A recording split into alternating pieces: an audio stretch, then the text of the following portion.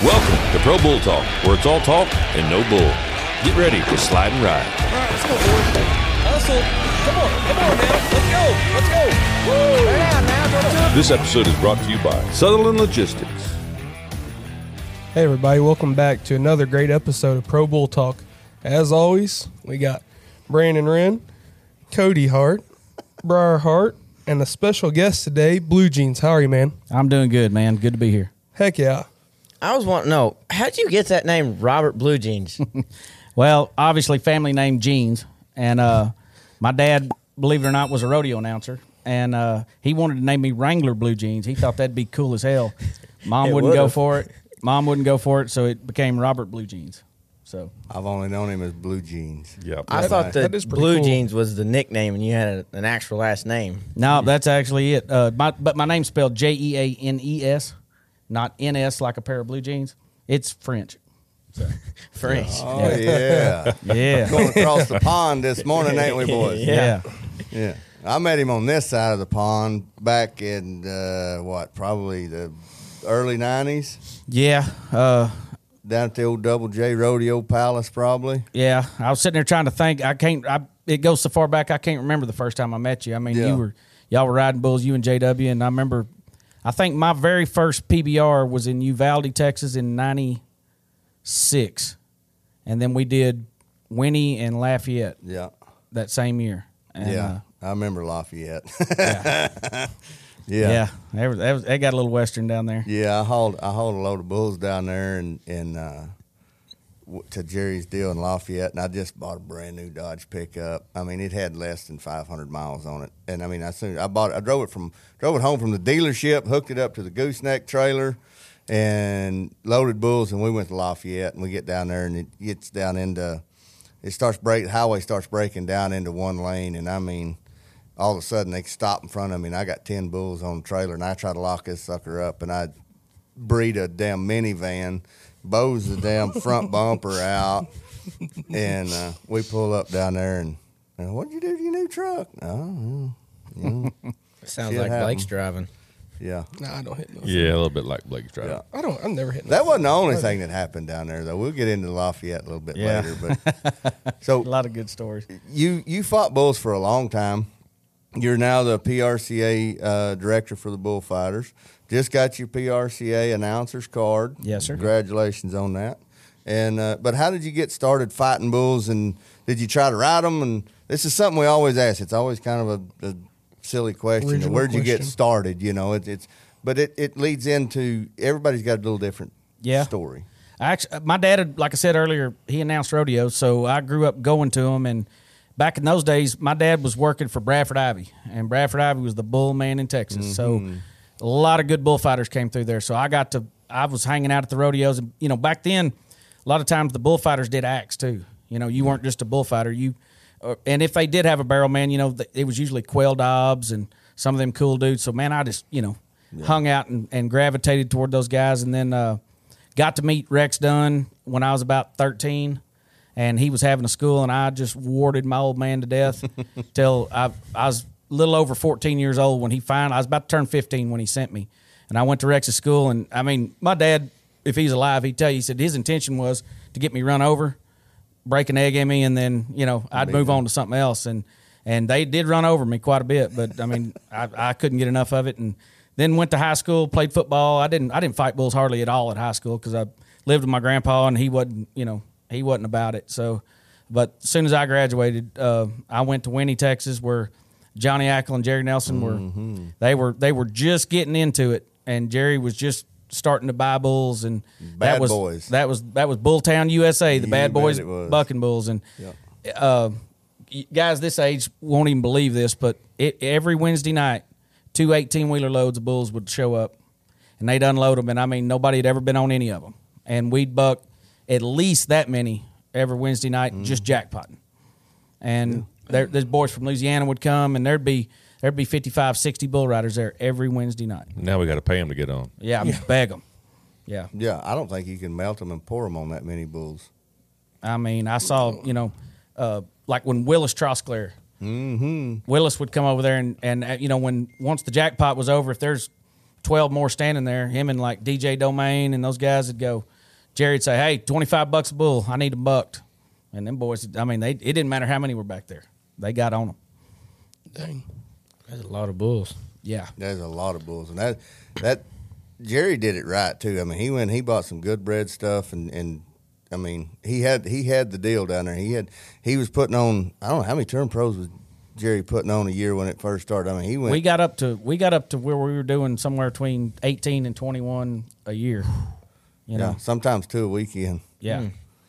And and then it got to where guys were coming, guys that wanted to ride bulls would come to Winnie, and Jerry'd let them put a camper out there or stay here, there, and whatever. If they'd get on bulls, they could come, and there's a lot of good guys come through there. I mean, we bucked tons of bulls.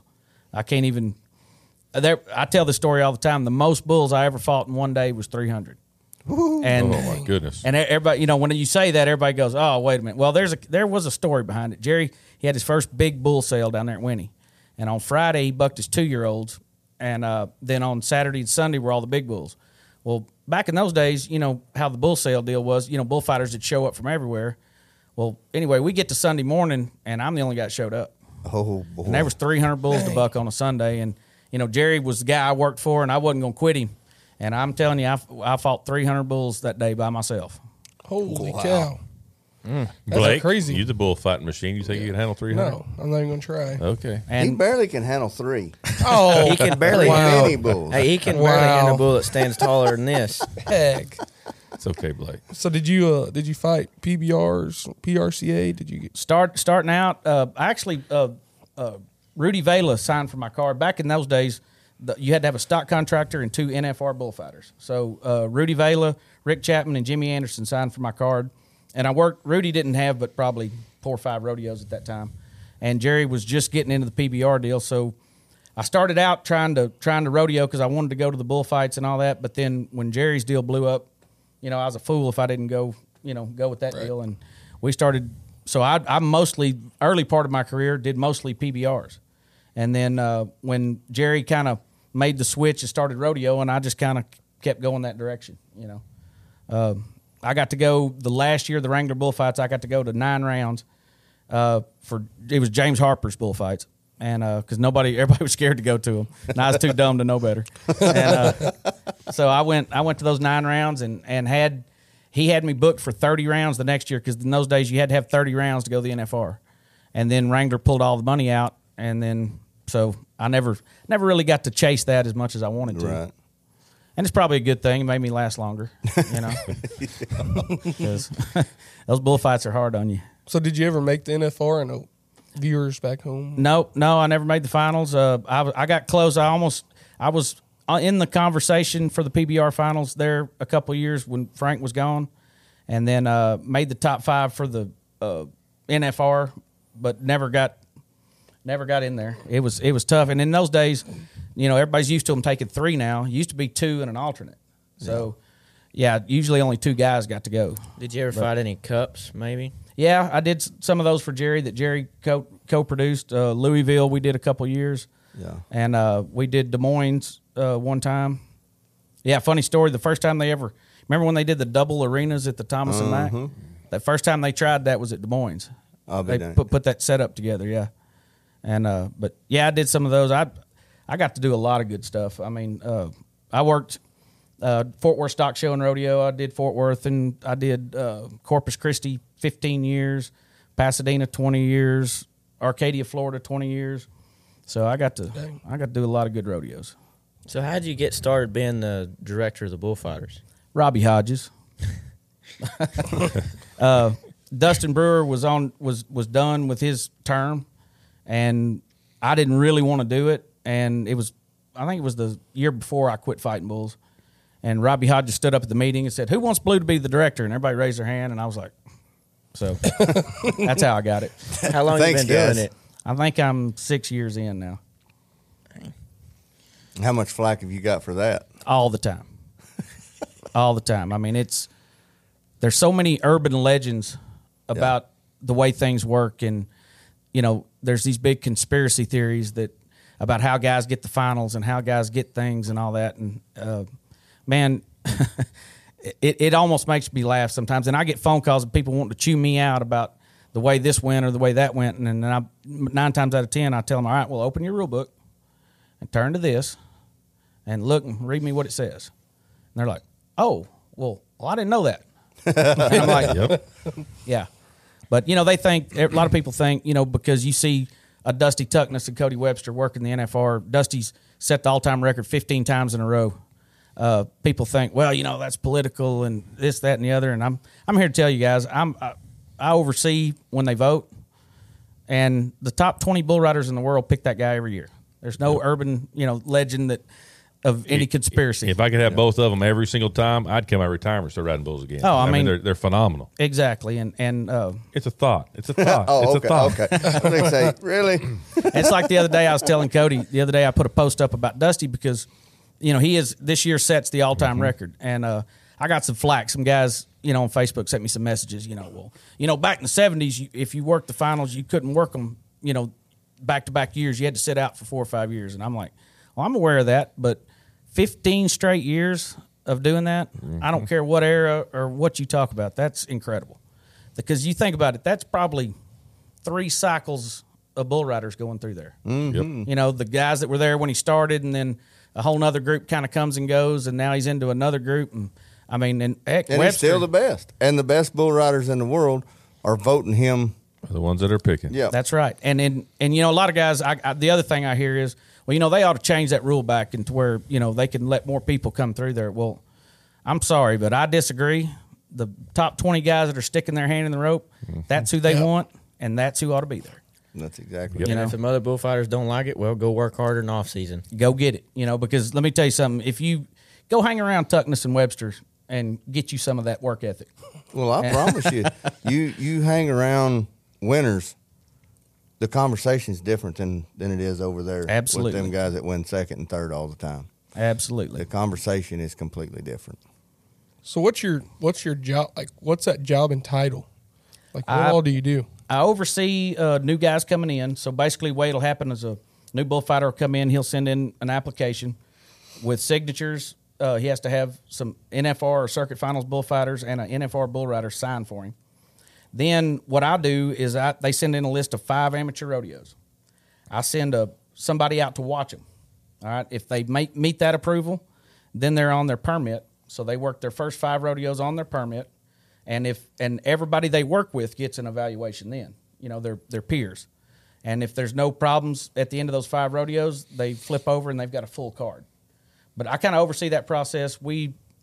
Anything contract personnel related, we do. I mean, sometimes I have to do things about secretaries and timers, and because we're a board, a contract personnel board, The committee put together. a committee. So we have to deal with all that stuff. But on the bullfighter end of it, that's what I do, and then I run the meeting when we get to Vegas, talk about any rule changes or anything we've changed or doing new for the new year. Got a new rule coming this year that I've caught a little flack about it too, but the best bull riders in the world wanted it, so we're starting in 24. There's going to be a way for bull riders, if they feel a guy's not fighting bulls good and he's a danger and he's getting guys hurt, that we can review them and reevaluate them. That's never been done in the PRCA, because once you had your card, no matter, if I decided tomorrow I wanted to go fight bulls and rebuy my card, I could do it, and I ain't got any business doing that. Right. But now there's going to be a reevaluation process, and Sage Kimsey and them guys helped me get that deal through. I think we've been needing it forever, and it's just kind of quality control. If a rodeo announcer does a bad job, rodeo might be bad, but nobody's life's in danger. If bullfighters, there's got to be some quality control, and Frank Newsom has to do that for the PBR. Yeah. That's what Frank does. And I'm going to tell you right now, I wouldn't trade phones with him for nothing in the world. No. I mean, every young kid that wants to fight bulls is blowing him up, sending videos, and he has to do all that himself. And I don't know how he does it. I wouldn't. I'd duck out or something. I hope they're paying him good. I don't know. Yeah. Speaking of ducking out, though, we're going to duck out for just a minute and hear a word from our great sponsors. This episode is brought to you by Lorick Ranch. Hey, guys, welcome back. If y'all like this furniture and our settings that we have, go check out Lorick Ranch Home Furnishings. Anything you've seen on our set, they got for sale, and you can buy it and take it home today. Anyway, give them a call and for any of your home furnishing needs. Blue, I heard a rumor. This is and we're here to squash rumors, right? That's what you said earlier. Before the show we got on, you was here to squash some rumors, and I don't know if you can answer it or not, but because you're more PRCA than you are PBR, and I'm probably going to stir the water and probably piss some people off here, but I heard, and I just want to squash it, just bring it to light. Did Frank or Webb say that Bryce Redo wasn't good enough to fight? Well, I don't know the details of what went on, but they did cut him, and they've cut some other guys this year. Yeah, I'm thinking that's part of their quality control, what they got to do. Yeah, I've never really talked to Frank about his role or what he does. I just know that he's got to do the quality control, and that's tough. That's cutting pretty deep, cutting Bryce. I think Bryce Redo's a pretty salty dadgum cowboy protector. You know? And you know what, and like I said, everybody wants to weigh in on that and their opinion and stuff like that. But Frank's got a job to do, and I ain't got his shoes on. No. So until I do, I'm not. I don't believe in. Yeah, I mean, I love Bryce. I think Bryce Fight School's great. I think last year probably had one of the had an outstanding year. Mm-hmm. But that's what was shocking to me. He had such a good year last year, and then this year he's cut. Yeah. Well, I know he got hurt in the middle of summer. I want to say Lovington at the rodeo, and that could have been part of it. Frank was letting him heal up and get better. Could have been a misinterpretation along the lines. You know how rumors grow. Oh yeah, and especially in the rodeo world, they grow like a fungus. Yeah. But it's like I was saying earlier. I wouldn't want to have to do what Frank does. I hope they pay him good for it because it's tough. Because you probably lose a lot of friends over the deal. You lose a lot of friends, and it reminds me of a story. You would have been around back then, but one of my first PBRs back then, Cody Lambert used to come to all of them. There wouldn't be a challenger event on top of a Bud Light Cup or whatever. They were separate weekends. And Cody used to come to all of them, and he came to me one time, me and Mark Bennett, and said, "Hey, if you two don't step it up, I'm fixing to replace y'all." And I went, it made me mad because I'd never had anybody tell me I sucked before. Everybody, my whole career, everybody bragged on me, And boy, I got mad, and I was mad at Lambert, and I wanted to cuss him and all. But from then on, every time I stuck my foot out there, I had my mind made up. I was going to show him he didn't know what he was talking about. He just trying to light the fire. Is all and he's he trying did. to do. And from that point on, I had a chip on my shoulder, to go out there and prove that he didn't know what he was talking about. And he was never going to be able to say that to me again. And and our old buddy Crabtree did the same thing to him. I think it was either Winnie or Lafayette, one of them first deals. He told Crabtree, he said, "Man, I don't think you're good enough to come play here." And boy, you talk about say the wrong thing to the wrong dude. It wasn't 2 years later. He's at the PBR finals. But Steer dog and coyote ugly. Yeah. But sometimes you need that fire. Sometimes you need that fire built underneath you. And I hate to quote him, but he says it all the time.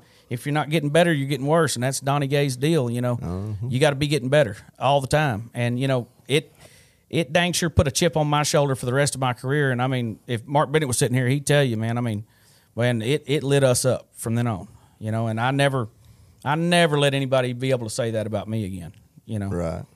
And so I'm sure that could be part of it. Frank's a smart guy. Yeah. He's been doing it a long time, and I don't watch and see the PBRs as much. I can't. I guess I'm not on Hulu or can't find it. I never can find it. It's hard to find it. It's a circus over there, and you don't ever know what channel the circus is coming on. Right.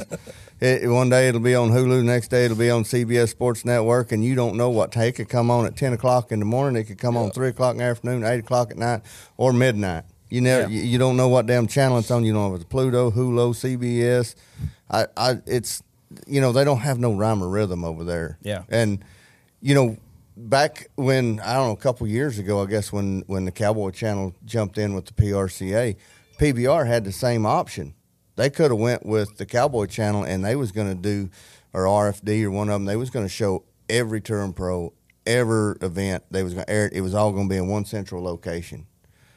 And they turned it down. PRCA got it. Now they've got the 100 days, 100 rodeos, and everybody watches that thing. And now you can't go over and find a PBR event on, where's it at? It's on 3 different networks.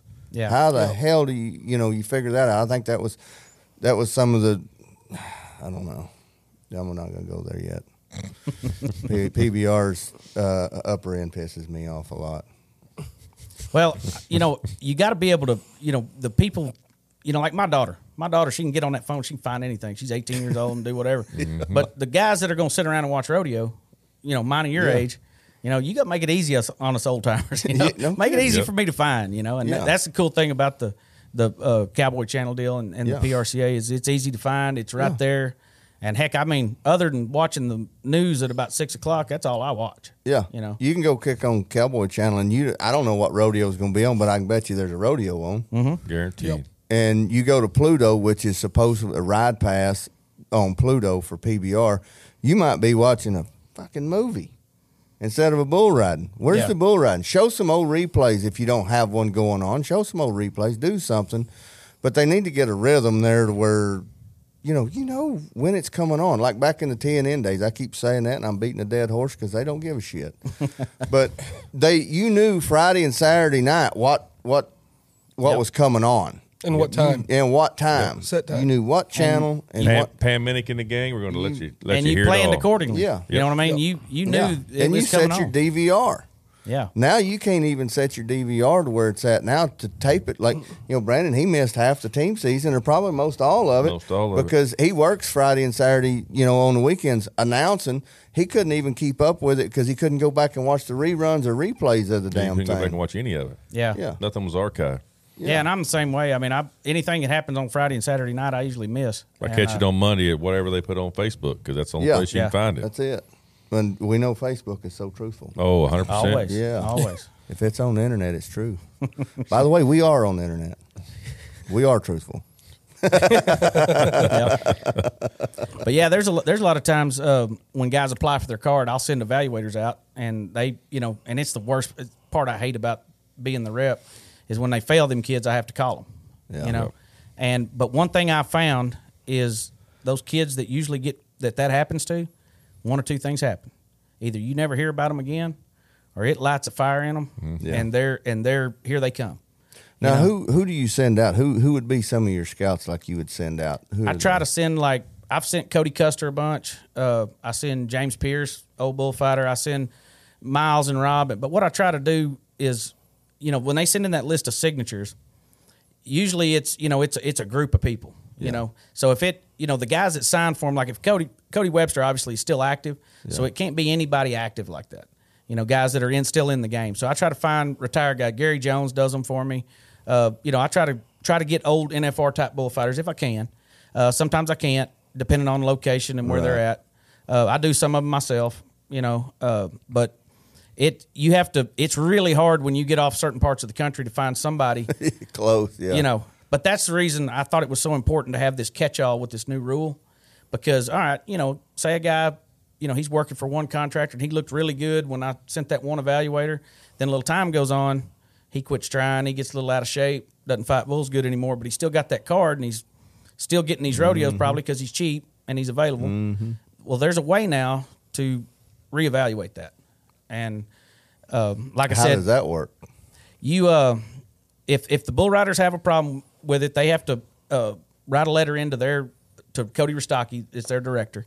And then if a guy gets 3 letters in 1 year from different events, then there's a group that we've put together. Cody Rostocki's part of it, but there's a anonymous group that will look into it and make sure it ain't, you went out with my girlfriend and I'm mad at you. And now that's the cool thing about that Cowboy Channel and that app. You can look them guys up. Yeah. You can look at the video. It's not so much hearsay anymore. You can go in there and look at the tape. And the tape doesn't usually lie. Mm-mm. And then if they feel it's a problem, then we'll send them. They'll send it to me, that's my favorite part of it. The bull riders are making that decision. If they've got a problem, they go through it, and if they send it to me and say, "Hey, this guy needs reevaluated," then we'll do it. kind of keeps me out And of it. then that guy's got to go through another. Does he realize? Does that guy know he's getting reevaluated? Yeah, after the second warning or the second letter comes in, Okay. they send him a warning shot and say, hey, we've been alerted that bull riders think might be a problem. You might want to step it up. Now, say a kid just turned 18 and he don't know anybody in the PRCA that's going down there. How does he get them signatures if you don't know them? Well, the number one way is they start going to the bullfights to get seen. If you're not a freestyle guy, I try to keep it out there and let all them guys know that I'm the director, and I can tell them to call me. And I get them to try to get them in contact and get them in front of somebody, get them seen, and give them an opportunity to get those signatures. I mean, it's tough to do sometimes because you're asking guys that are doing this for a living to sign for you to be able to go get one of their jobs. So you dang sure better have your bullfighting together when you ask for those signatures. But those guys, the top guys usually are veteran guys, and you can get signatures from anybody that's ever worked the finals. I mean, all the way back to the '60s, whatever. Yeah. So guys get a chance, and usually I don't hear too much that a guy can't get signatures. Usually if they can't get them, there's a reason. If you fight bulls good, them guys will sign for you. Well, a lot of times too, brother. If you're fighting bulls and you're coming through, you can see the hot ones coming up, and that top crowd will levitate towards that top crowd. You'll get to know them through doing your rodeos and coming up and going through. You'll run across some guys, and them bullfighters gossip and talk more than anybody. I mean, if you got some game, they're going to be talking about you. Somebody's going to know who you are. I mean, most of the rodeos I announce now are I do mostly IPRA rodeos and stuff, but I still hear about them, man. I hear who's coming. The word gets out there. So is it the top 15 or 20 that will vote on that for them to be really evaluated, or no? There's kind of an anonymous panel that after 3 complaints, they'll look at it and investigate it. Like I said, make sure it's not a right personal. So it could be somebody 30th in the world, not a hate crime. Yeah. Because I was going to say, like, if you did it off the top 15 or 20, most of the places them guys are going to be the top bullfighters. Right. So that's why I was asking. Yeah, any bull rider with a PRCA card, if they feel a guy's a problem getting people hurt, they can send in a letter. But the cool part about it is you can't just call the guy up on the phone and say, hey, I think Cody Hart's fighting bulls terrible. We need to fire him. You got to write a letter and you got to put your name and your card number on it. Yeah. And all of a sudden that's a little. That's documented. It's documented. You're saying, hey, this means so much to me that I'm willing to put my name on it. And that ought to, for the most part, I don't think it's something that's going to happen very often, but it is available. And over the years, there's been times that it needed. There's some guys that needed to be kind of shown the door, and it happens, or at least warned, right, to wake them back up, right.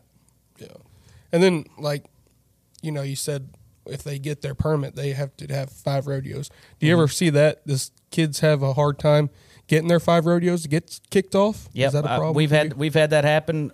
Some guys, I think in the last 6 years, I've had 3 guys that got bad evaluations at their permit rodeos, and we've had to pull their card. Some guys, they'll get a bad evaluation the first round at their first 5 rodeos. And what I'll do is I'll just leave them on their permit another 5, and usually it clears up, because ordinarily when a permit guy's coming in and he gets a new set of rodeos, he got them from somebody else. So there's liable to be a timer or a pickup man or somebody there that's not real happy that there's a new guy coming in. Maybe their buddy used to have the job or something. So every now and then those bad evaluations pop up, and I tell those kids, they panic. They're like, oh my God. And I was like, guys, relax. It's not a big deal. Happens all the time. And they stay on their permit another few rodeos, and then they're usually pretty good. Once they get to know them. But on the announcer side, they're working on going back to that same style of moving forward. I heard the rule was last year in our meeting was going to kind of push that back to a signature situation, and I know that's coming up too as well, and the announcers as well. Well, and I always get mad because my meeting's right there. I'm an announcer now, but I'm always in the bullfighter meeting, so I don't get to catch up. I don't get to catch up on the dirt. Call Jesse and get all it lined out. Yeah, I'm on the phone with Jesse quite a bit. Jesse does a good job. We have about one big conference call a month usually, and then we talk quite a bit. But there's I always think he's some doing there's a really always good some job. drama. I think he's doing a really good job. I've known Jesse for a long time. Jesse's a good dude. He knows that rule book, and he believes in following the rules. He's doing an excellent job. I love the crew we got: Sonny Depp Backstrom, Cindy Rosser, and Josh Edwards. Josh is our rep on the big board. Yeah, he's the guy. We sit down and whatever's going on, we kind of come up with what we think, and we send Josh in there. And man, he has to fall on the sword a lot, and he gets bashed a lot, Really? a lot worse than we do. But you talk about a guy that'll do the right thing every time. I'm glad we're on here and I get the chance to brag on him. I didn't even think about that when we started, but I'm gonna tell you, I'll brag on that guy. When it comes to doing what's right, you can't beat him. Well, when did you decide you wanted to go to announcing? Well, before I quit fighting bulls, I started putting on bullfights. Yeah. I put on Pasadena, and I used to do one in Mercedes and Kingsville. And matter of fact, Terry Starnes. Mm-hmm. Oh, yeah. It's a funny story. Terry Starnes is announcing a bull riding in Edna, and they had an issue with the clown, and they ended up having to fire the clown before the first perf. And Starnes called me and said, "Hey, you ain't doing nothing." He said, "Come down here and just co-announce with me." First time I'd ever done it. And so I did that, and I'd been co-announcing my bullfights. And so then I kind of got to thinking about it. I was probably 40, 42, 43. I knew, the old wind was coming. And I decided I'd start kind of getting better at it and quit yelling and screaming so much. And because the first few times I heard myself, I was like, "Oh God," It sounded like one of those, when they got the bullfighters mic'd up on the arena floor. That's what I sounded like. And so I started kind of working on it a little bit. And then when I quit fighting bulls the COVID year. I had I was going to retire at all these rodeos, and all my committees were, give me this big send off. And then COVID hit, and I got to go to, I think I went to Lafayette, Kissimmee, Fort Pierce, and Arcadia, and then the world shut down. So my last two rodeos I got to go to Belton on the 4th of July and Guyman, Oklahoma, and that was all I got to do that whole year. And so I figured that I started announcing just kind of, I was going to do it around the house and high school rodeos and just kind of stay involved, and one thing led to another. Yeah. I know you work for Jerry and do a lot of stuff with Jerry. Do you do a lot of his rodeos now, or is Donnie still doing a bunch of them? Or Donnie still does them. Most of his rodeos now, he's got, them rodeos are so big, they're committee hire. Mm-hmm. So I think, one day I'll get an opportunity when something changes or whatever, but you don't fire a Boyd Polhamus and those kind of guys, they're great. And so, but like I go and help them at Pasadena, and I help them the other day at League City, went and did that rodeo. And I don't get to see them as much as I used to, but get to see them quite a bit. We was about 20 years of family. You ain't kidding. 25 years of family. That I rode for that old Frontier brand for a long time. They're good dudes. Yes, they are. So I remember the old bad boys, Mike Greer hauling bulls. Oh man, and old Semino, man, I love old Greg. Semino, man. Yeah, when Greer left, Semino kind of took over, and that group of bulls, Big Bucks, and all that old crew. Those were Greg's babies. Mm-hmm. My favorite story on old Greg is the year Big Bucks won the Bucking Bull of the Year. He said, I remember there's a video of it when he ties that flank off. Somebody said something to him about, because he didn't put any flank in that bull. I mean, he just hung it on him. Somebody said something to him about it, and Greg just walked up there and went, "Yep, that'll do." And it was remember when he threw McBride down on his head and all that? That was that trip. I mean, Greg loved that little bull, man. He was a bucking dude. That was a little bucking dude. Where did he come from? He come from Oklahoma. Charlie John Coffey or somebody. Trying to think of Stanley Hart, maybe. Yes, that's where he came from. Yeah, I knew it was somewhere over there in eastern Oklahoma. You ever heard the story on that bull? Why they called him Big Bucks? Stanley showed up in Winnie at the bull sale with him, and when he got there, he unloaded him. And he told Jerry he wanted $25,000 for him. And I mean, he was about this big. He was just a baby. So, and he got him there like 3 days before the sale. So everything we did, we kept having to move him, and we just kind of nicknamed this old Big Bucks. Let's get old Big Bucks out of the way so we can do this. And that's how he got his name. Well, Stanley bucked him with a dummy. It's one of them first dummies that didn't work real good. And I mean, this calf gets it on and gets it on, and Stanley's hitting the button, and it won't come off and won't come off. And I ran out there, and I'm trying to swat him in the head and stop him. And this goes on probably 45 seconds. I mean, forever. Finally, this calf just falls down, bellowing. And Bull Stanley's mad. He throws his hat down, and he walked over to Jerry and said, well, he's probably ruined. Will you still give me 10 for him? And Jerry said, yeah. He gave him 10 for him and turned that sucker out. And I didn't see him for 2.5 years. Wow. And when he brought him back, first trip I saw him was at Arcadia, Florida. He had never, his first rider trip, Jerry took him to the rodeo. I don't think they'd ever had a rider on him. And I mean, he did kick the lights out. That's one thing that sucker would do is kick the damn lights out. Now that was that black and white bull, right? Yeah, little bitty flat horn. Probably the smallest bull to ever win bull of the year. Yeah. Yeah, he had the black body and the white underneath. Yeah, a little white paint underneath there. What I always saw him do when he'd kick and break so hard, Yeah. he'd slap him in the back of the head with his rear end. And if or you he'd weren't, hit you in the back with his back. His back would hit you in Yeah. the back, and it would knock you forward. yep. Yes. What's one of your best memories from bullfighting? Like, what's the top? Something really stands out. I don't know. You talking about like saves or rodeos or Yeah, just anything. Like, what's your best memory from bullfighting? Like, what's something that? probably my best memory was right there towards the end when I got done.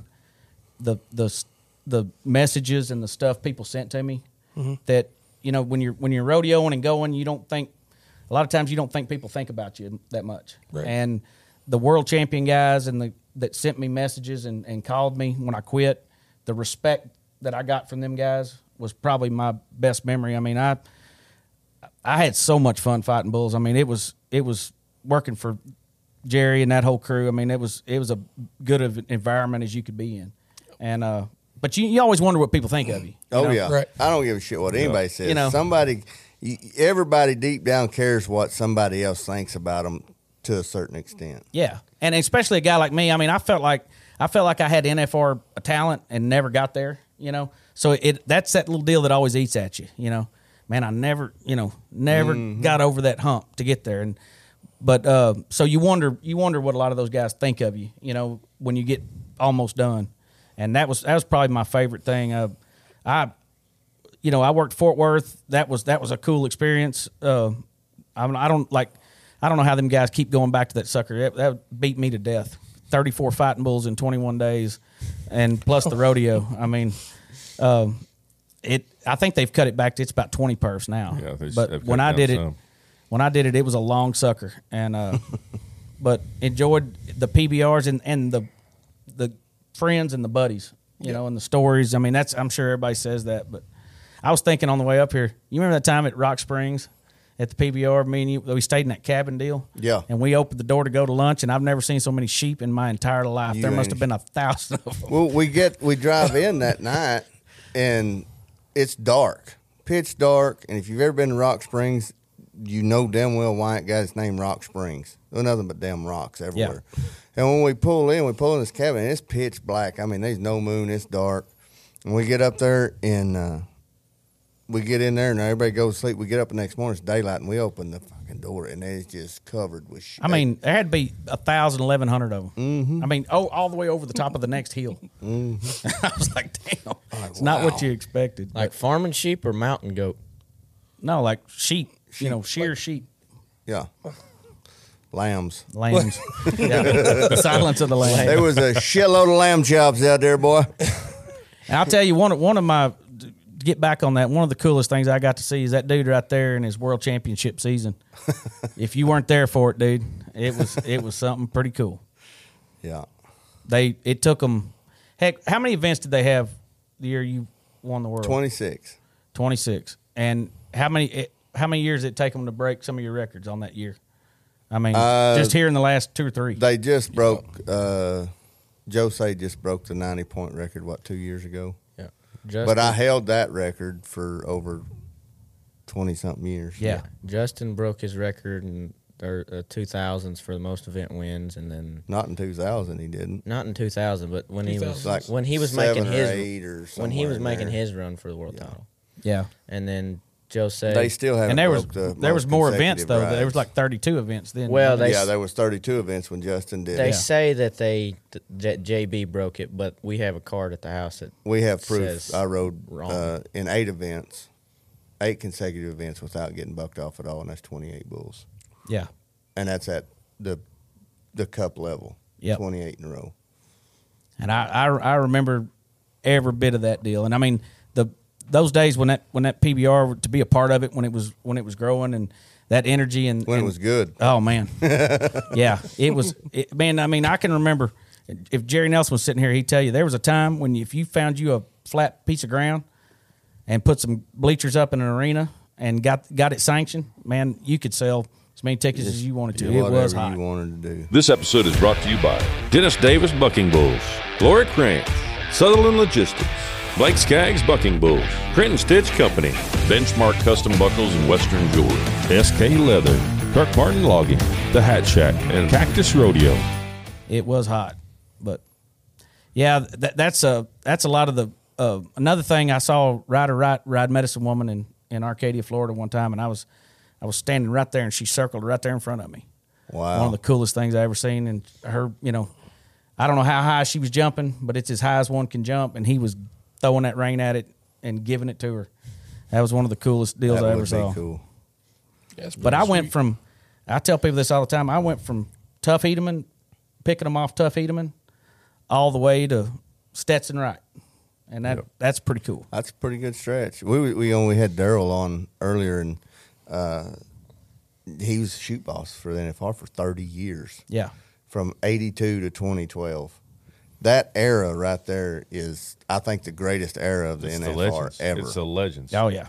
Yeah. I mean, just to think who all went through there from 82 to 2012 was like, holy shit. Yeah, I mean, it's just riddled with Hall of Famers. Yeah, you you had all the great bullfighters back then coming in, and then it went from Oklahoma City to Vegas. Yep. And then you had, Jim and Norman and Adriano all riding their bulls. Charmaine making the run on Scamper, Yep. bridleless, winning her, 10 or 11 world championships, whatever she won. And then Billy Atbauer riding Yeah. Cool Alley. yeah. Oh, yeah. Billy Atbauer riding anything he got on. Which, Yeah. I mean, Yeah. which year do you want to talk about Billy Atbauer at? Wow. I mean, wow, you Yeah. know. Cody But I'm going to tell you what, Yeah. I see Stetson Wright do something every now and then that in all the bull riding I watched, and I mean, I watched tons of them. I see him do something every now and then that I've rarely seen anybody get away with, where he can backdoor one and get sat back down Yep. and finish that ride without having to stay backdoor. Yeah, usually when you go in and start going in that back door, that is your last ditch, last resort, Yeah. last effort, and you don't ever recover from that. The only way to do that, and I think I know why he does it, how he does it, is when he goes in that back door, he goes far enough in there that he can hesitate. He kind of gets ahead of jumping, and he can wait and catch them. Yeah. And a lot of guys, they don't know that. They don't know to get in there. But And that was like your swing in, swing out. yeah. Yep. But yeah, I mean, when first time I saw him do that, I was like, and I got to trying to think, He uses it a lot more than I think he really needs to sometimes. yeah, hamming them up, man. I think so. Yeah. Yeah. Made him look a whole he can lot ranker he than they can are. ham them up, dude. Yeah. And that's a lot of it, That's kind of like Ronnie Kitchens when he was, running high and wild and all that. He would, he'd be running 95 mile an hour and that bull's running 72. Oh yeah, And it would ham him up a lot. I mean, he would get to waving his arm, and I see a lot of that. And I'm not comparing them two by no means, but Stetson kind of tries to ham it up a little bit. But well, Oh, come and back on. in the He day, gets away with it. You can't say you didn't do that. you did that. Oh, absolutely. You can't When sit you're here and sitting down up there- them guys for hamming one up. Hey, when you're sitting up there, and there's times you can sit up there and smoke a cigarette, drink a beer, and eat a cheeseburger, and wave at your girlfriend all at the same damn time. I mean, because Yep. you told me You made Maximus look harder riding what he was because you just trying to ham him Oh, up. absolutely. Yeah, everybody's like, why did you get so wild at the end? I said, well, I knew I had him. I had to ham it up. Yeah, I mean, and that's how you back in the day when it wasn't a PBR, when there was a pen of 20 bulls and there was 4 or 5 of them you could win on and a bunch of junk, you had to learn to ham up find that junk and ham that junk up to win you a fourth. Yeah. Speaking of this, I got a funny story about first time I ever went down to Johnny Ackles, and we'd got down there, and I think I was like 14 or 15. I was pretty young, and me and JW had went down there, and I think somebody else, I can't remember who, and I had some little white bull. He was fucking horrible in the chute. I mean, terrible. And he's trying to buck in there and everything. And I can't remember the flank man that Johnny had at the time. I'm pretty sure he was a prick. I almost know he was a prick. Yeah. And he was picking on me because I was a young kid. Hurry up and get out of there. Da, da, da, da, da. I'm going to wreck your ass. I'm going to do this. And I'm going to do that. I'm going to hot shot and burn him. And, I mean, it's something that's just throwing a walleyed fit in there. And finally, I get to where I can get my wrap. And I go to sliding up. He's doing all this shit. I nod, and he goes out there about 2 or 3 and he just licks it up to the right, and I did beat all the shit out of him. I tried to beat the white off of him. And I hammed him up, and the whistle rang, and I took my hat off, and I beat all the white off that son of a bitch again. And I stepped off, and that I don't know who, I cannot remember who that flank man was, but he did not fucking like me at all. He said, I will wreck him the next time I see him. I said, well, you'll have to do it in the chute because you can't do it out there, obviously. I thought JW said that. He did. When people talk about Johnny Ackle and they ask about him, I try to describe Johnny Ackle. He was like an X-rated John Wayne. That's the best way I know. I mean, Yeah. But man, you talk about a fun old dude to rodeo with. Yeah. Because when he walked, he was like Crabtree. When he walked in the room, everybody knew who the toughest guy was. So there wasn't no question about that.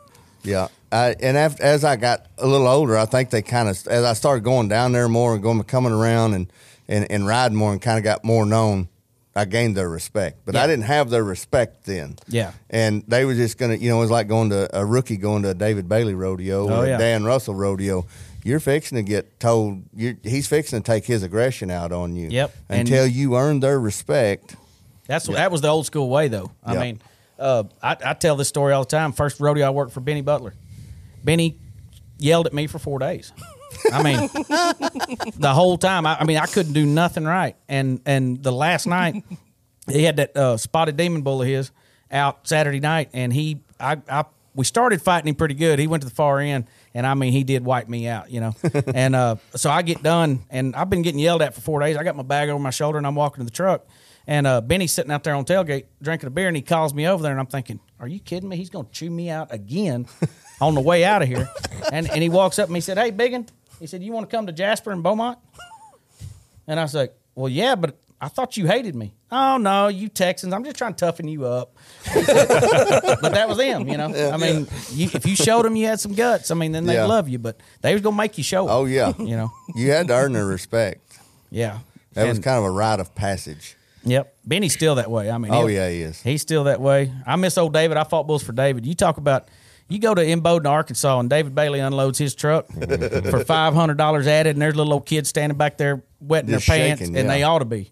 I mean, Lucky Strike and all them in there. Oh, my God. Good Lord. I watched him buck Lucky Strike twice at Imboden, Arkansas, these little permit guys. Oh, my God. Yeah. And if you viewers do not know Lucky Strike, y'all can probably go on YouTube or Spotify or anything else. Look that up. Was it Robson Palermo who about killed at Fort Worth? I can't remember. Yeah, Robson Palermo on Lucky Strike. That is, whoa. And he used to show up to $500 added rodeos and unload them. I mean, and you remember the stories, and I mean, Playboy and go on and on. I mean, he brought them. Monster Bull and Wild Red Man. Yeah, Wild Red Man. Yep. Yeah, Super Cool. That was the muley. Cool, the muley that would just hook the snot out of you. Yeah, I rode him. Yeah. I was fat too. Yeah, Super Cool. You rode Vegas Nights fat too. Yeah, I did, but that wasn't his. No, but there's none of those big personality bull guys anymore. You can't be really. If you acted like them guys, today, they'd run you out of business. Yeah. They wouldn't vote for your stock. They wouldn't let you bring any. No, we went to Clarendon, and Pete Carr had it, and I think that's the first time I ever met Pete, and he was just the nicest guy in the world. And I was like, boy, what world am I in? Stock contractors are supposed to be big, mean, and assholes. Yeah. Supposed to be rude, you know. That's the way they This were. guy was super nice. Give me VIP tickets to the VIP room. You know, I got to go to the VIP room, hang out, and I was like, wow, this not what the hell am I at? Yeah. My question is, how old was you when you went to that deal? What? That- Clarendon? Yeah, Oh, we took Clancy up there to the pro rodeo. there you go. Yeah. There you go. Yeah, it's a different deal. I mean, they, you know, and I guess it's probably a good thing. You know, I mean, the world's got to change a little bit, but I miss I do them miss old them old cubs. grouchy fuckers. Yeah, You know? they're funny. Yeah, you when know? you're tying your hand in there and one of them stock contractors are back there telling you, better down, son. Or, I hate it when he does that. Man, Yeah. last time he did that, he hurt We got somebody. a funny story about that. That is the funniest thing. So we took bulls to this youth bull riding one time, and they had a ladies bull riding after this. Well, we had this Corini, was it Corini? Yeah. Corini bull, and he had them. He looked like a kind of a Mexican fighting bull build, and the horns out like this, and looked mean. He's just biggest pet in the world. So he's in there, and that lady crawls down in there, and she's already scared because he's kind of a bigger Corini build. She's already scared of him. She crawls down in there, and he's going. He moves around, and he goes, "Oh, I hate it when he does that." Yeah, that's what he's hollering goes- at her. Oh, And God. he told bullfighters, he goes, "Look out! He just killed a guy from Mexico." Yeah, she's scared to Had them death. scared to death. Oh, She yeah, she nodded was for him trembling. and jumped off first jump. I told her right before she nodded, I said, when you hit the ground, you better be moving because she's going to be looking for you. Oh yeah. But I mean, he'd do that to me and buck and shoot, and I'm just like, man, shut up! I'm trying to ride. Well, where do you think I got all them sayings I and know. stuff was From from them the old old timers. timers? yeah. Willie Mandel I mean, and all them boys. I've seen him just some kid crawl down in there, and he just flat out trash talking him in the buck and shoot. Oh, that's fun. I mean, he'd be flanking him, going, I hope you know what you're doing there, buddy. Because I don't. Though the king of that was old Smets, man.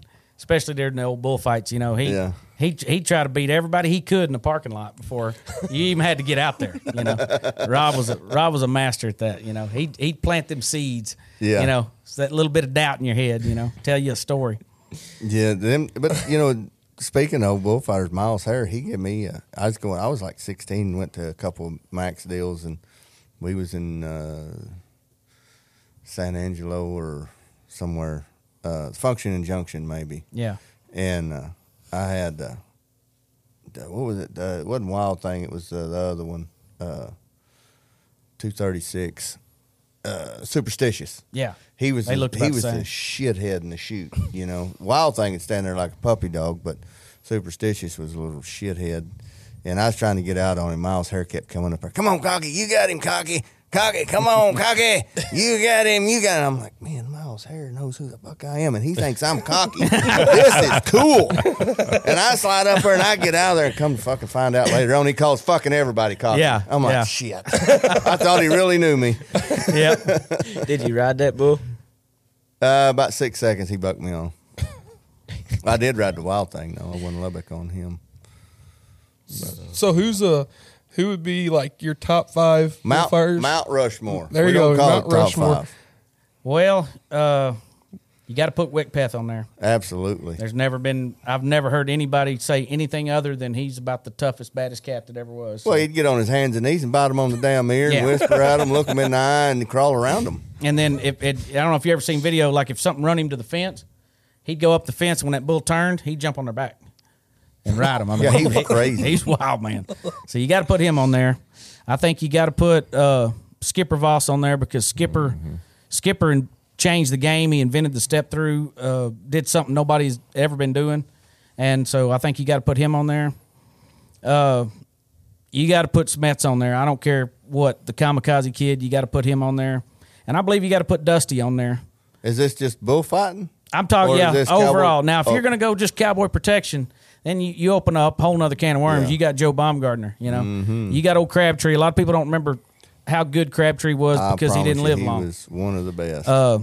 You know, there's there you can get a Daryl Diefenbach. Oh, yeah. You know, when you talk cowboy protection, if you're just going that direction, you know, I kind of tend to be one of those guys that I look at the entire body The of work. overall. You know, all around. but you know that's why I put that post up the other day about Dusty. You know, Dusty was a guy.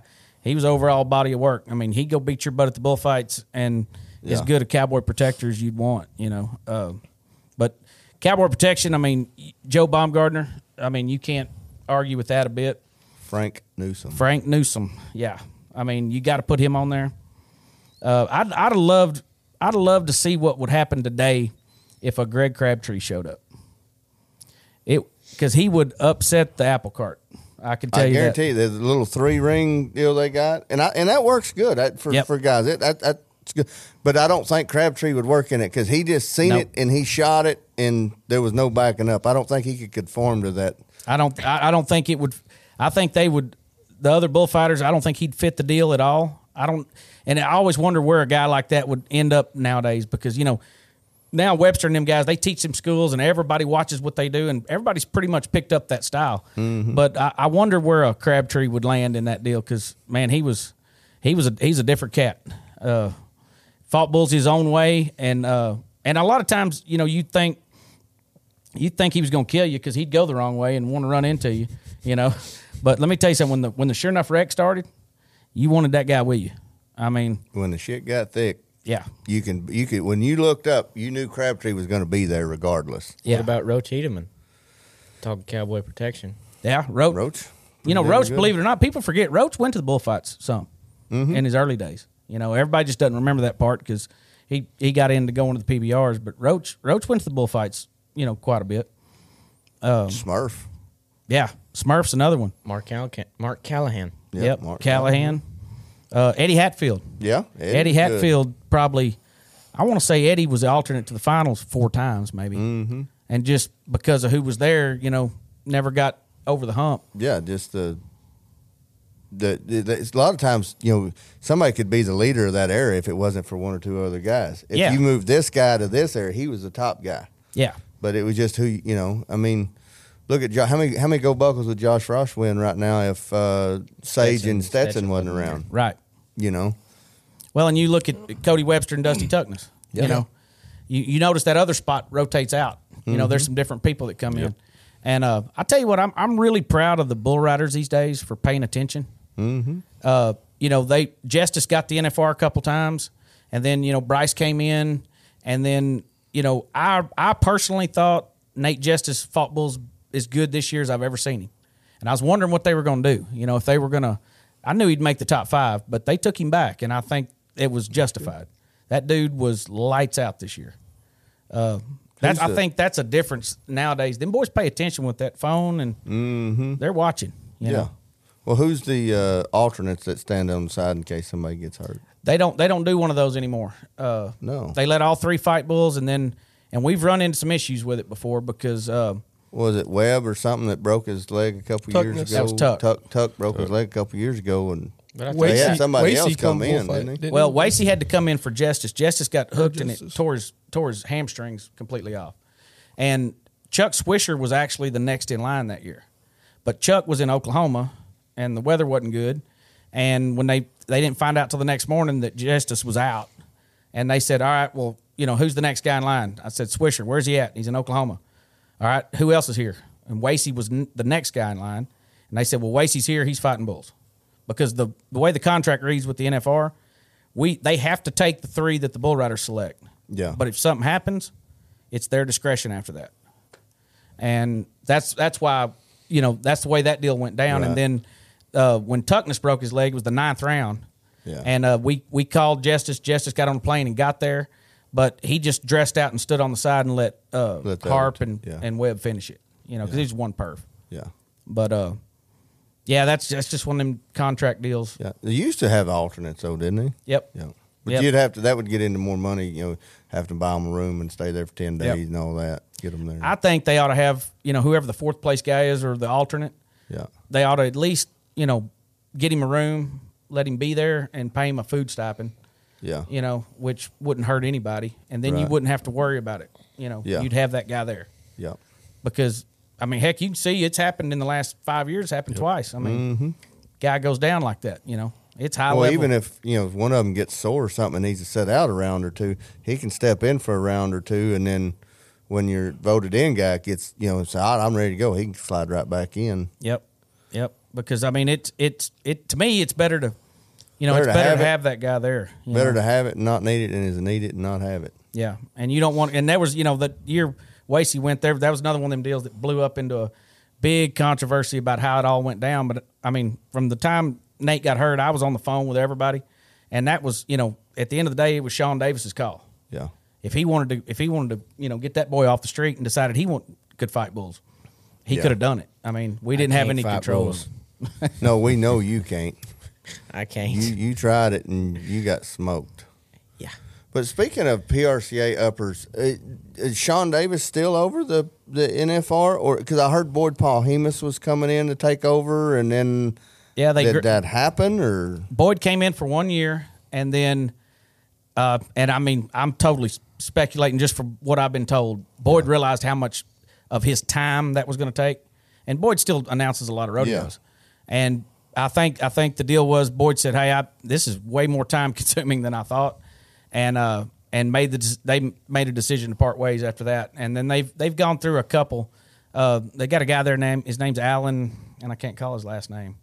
That's done it the last couple of years. But it's not just. I mean, if it was just putting on the NFR, but you got to deal with Vegas and unions and everything that goes along with that deal. And that's why Boyd was like, "Whew." Well, wasn't you telling me something about Vegas charges so much per head to be there, and you got to clean up the all shit kinds and all of city that stuff and city ordinances you got to follow, and you have to use this union for this, and to hang the speakers you got to use this union, and and there's a lot of that plumb down to the trash picker uppers. I mean, it's everything's unionized out there, and it's a nightmare. Well, I'll tell you a funny story. Matter of fact, talking about Nate Justice when he got hurt. When he got hurt so bad, Tandy had found there was like one guy in the United States that had done that surgery that Nate needed, and he was in New York. But because he got hurt at the NFR under their workman's comp deal, they were wanting to send him to some guy, their local, that had never done it before. And it was a big old mess, and Nate had to put the surgery off for a long time and cost him a few months because till we got everything straight and got him to where he could go to the guy that we needed him to go to. It cost Nate, probably 2 months of being able to get the surgery, get healing up and back to work, just because of the way all that deal works out there. Yeah. If they'd just used the PRCA insurance like we normally do, Tandy would have sent him there. He'd have had surgery the next day, But you run into that out there. It's a lot of, there's a lot to it. Well, and this is kind of not on that subject, but it's just towards the NFR and the bulls and the housing and all this. I heard, and I hope you can fill me in on this, they don't feed their own bulls out there, right? Nope. And you can't take your own bull feed out there. Nope. They give you 3 choices or 2 choices, I think, maybe. Mm-hmm. You drop them off. Now, you can go out there and watch them do it. You can hang around and watch it happen, but... Can you tell them how to feed them? I think you give them a direction on how much you feed and what they get and whatever. Just, certain bulls take certain amount. But you don't. When you drop them off, they take care of them. Huh. Now, and what I was told, that came from back in the old days when the stock contractors would go to partying and raising cane and wouldn't show up to feed, and they decided, you know what, we're just going to take this deal over because somebody's bulls might stand out there 3 days and not eat. Yeah. So. Well, I just thought it was crazy because, and they told me it was more like a sponsors paid for the feed, and they wanted to make sure that bulls had to eat the same stuff. Well, I don't. That's kind of outside of my realm. I do know that you got a couple, maybe 3 feed options, and they do. But you drop them off and they're there. You don't because you see sometimes you see bulls throughout the year. They're really, really good, and then they get to the finals and they don't have that final. They don't have that same trip that they had there. And I just wonder if it's because of their own. Because you go changing a bull's diet up. Mm-hmm. That can upset their stomach. That can upset the way. That can definitely change the way they feel, the way they act, and obviously the way they buck. I would guess if you're a stock contractor, you'd pick the feed, and I guess you'd try to get them swapped over before you got out there, maybe. But yeah, I think that's what they do because I think they send you like a list, like they have all different kinds of hay, Bermuda, and then what I heard is they transfer over like a month before they go out there. They start feeding their option. They guys, circled. Some guys go to it full time if they can, Right. You know, and keep them on it. But I think a lot of it's time in the desert too. Yeah, and water. Thanksgiving gets over with, and they've got to be checked in by that Sunday. Yep. You know, that Sunday night before the finals. So them bulls are out there 3 weeks. Yeah. You know, horses too, and I think that's always had a lot to do with it. Remember old Reindeer? He never would drink out there. Drink. You know, They had Julio had to haul all the water around for him. yeah. I mean, it's Really? that desert for 10 days is hard on me. I can imagine. Exactly. Them bulls. Well, the climate change. I mean, I'm always having, you're so dry out there. You're coughing and hacking the whole time you're there. Or you're you're not losing sick, your voice, and you got losing to your suck on voice. some lemon water Yeah, I or mean, something. it's just a different atmosphere out there. So I bet it would be very detrimental to the livestock. Changing things up. And Oh, I've seen a lot of them bulls Jerry had over the years down there in southeast Texas. Down there it's 80-90% humidity all the time, and go out there and blow them up. They not be near the bull they are at home. Yeah. And that's what we all don't drink enough water while we're in Vegas. We'll just say that. Yeah, Well, we drink a liquid. It's just not necessarily in the water. no doubt. Heck, Well, you want to do it? You yeah, hey, You're up. Yeah, Bam, you're the go man. ahead, buddy. Dang. Well, we appreciate you coming on, Blue Jeans. It's been a great episode. Did we keep miss talking. it before we get too far? Did we miss anything? Did we get everything out there you wanted? I think so. You Yeah, kinda wanted to- I hope so. I mean, I hope everybody understands a little bit more about how it all works and Yeah. and why the things are the way they are and but yeah, shoot, it's great being here. Great to see you, old friend. Yeah, I know. It's been a minute. I was telling Briar on the way over. I said, Briar goes, well, I don't even know what this guy looks like. And I said, well, I'm not sure that I do either. But I it's been so long since I've seen him. Yep. And but yeah, it's been damn sure glad to have you on, buddy. Yep. And I appreciate it, guys. yeah, we'll have to get you on after the NFR. And who's your pick in the bull riding? Well, I'm picking old T. Parker. I kind of helped raise him, so everybody, you can't bet against old Stetson. He's going to Well, go in there. Stetson's got $100,000 lead here. Yeah, And Stetson always where's has T good at? finals. He's down there. he's 8th, I think. 8th. Yeah. Yep. He's a little ways. He's got a shot at the average, obviously, but probably Yep. not that. Yeah, gold probably buckle. probably not the gold buckle because you're not going to buck Stetson off. That many times. I Vegas. told him I hope I give him good advice. I do my best. I said, hey, they give away $29,000 every night. I said, just go ride make the whistle as many times as you can. Quit worrying about it. Don't just go make the whistle, and that's our plan. Nod for 90 and let all the rest just fucking take care of itself. Yep. Yeah, I want him to. I hope he goes out there. I'd like to see him. I mean, I think he's got the kind of talent, to be a 7 or 8 bull ridden kind of kid, But we'll see. Damn right. You never know Well, till you you tell get him, there. by golly, Pro Bull Talk guys are going to be cheering for him. For All right. sure. So- We'll do it. We'll do it. He's got a whole convoy from Winnie. Half the town is coming. I seen your wife. She yeah. put it out there, and y'all had a big get together down there and send off party for him. Winnie ain't real big, so for half the town to go, it ain't that big a deal. But they are going. Yeah. You about had half the Dairy Queen filled up. Exactly. But it's just like anything else. A guy may rattle off 10 NFRs in his career. A guy may get one. Yep. You just don't ever know. So go out there and enjoy the heck out of Hey, it. he's already made one more than I did. Yep. But Blue Jeans, man, it's been great. It's been good visiting with you. And too, man. shoot, we'll have to get you back on and Heck yeah. see you. I'm a lot closer up here now, so it's a little easier to do. Bluffdale ain't that far. Nah. Hey guys, if y'all like this episode, go give us a like, listen, and as always, subscribe to us on YouTube, Spotify, all major podcast platforms. Until next time, see you then.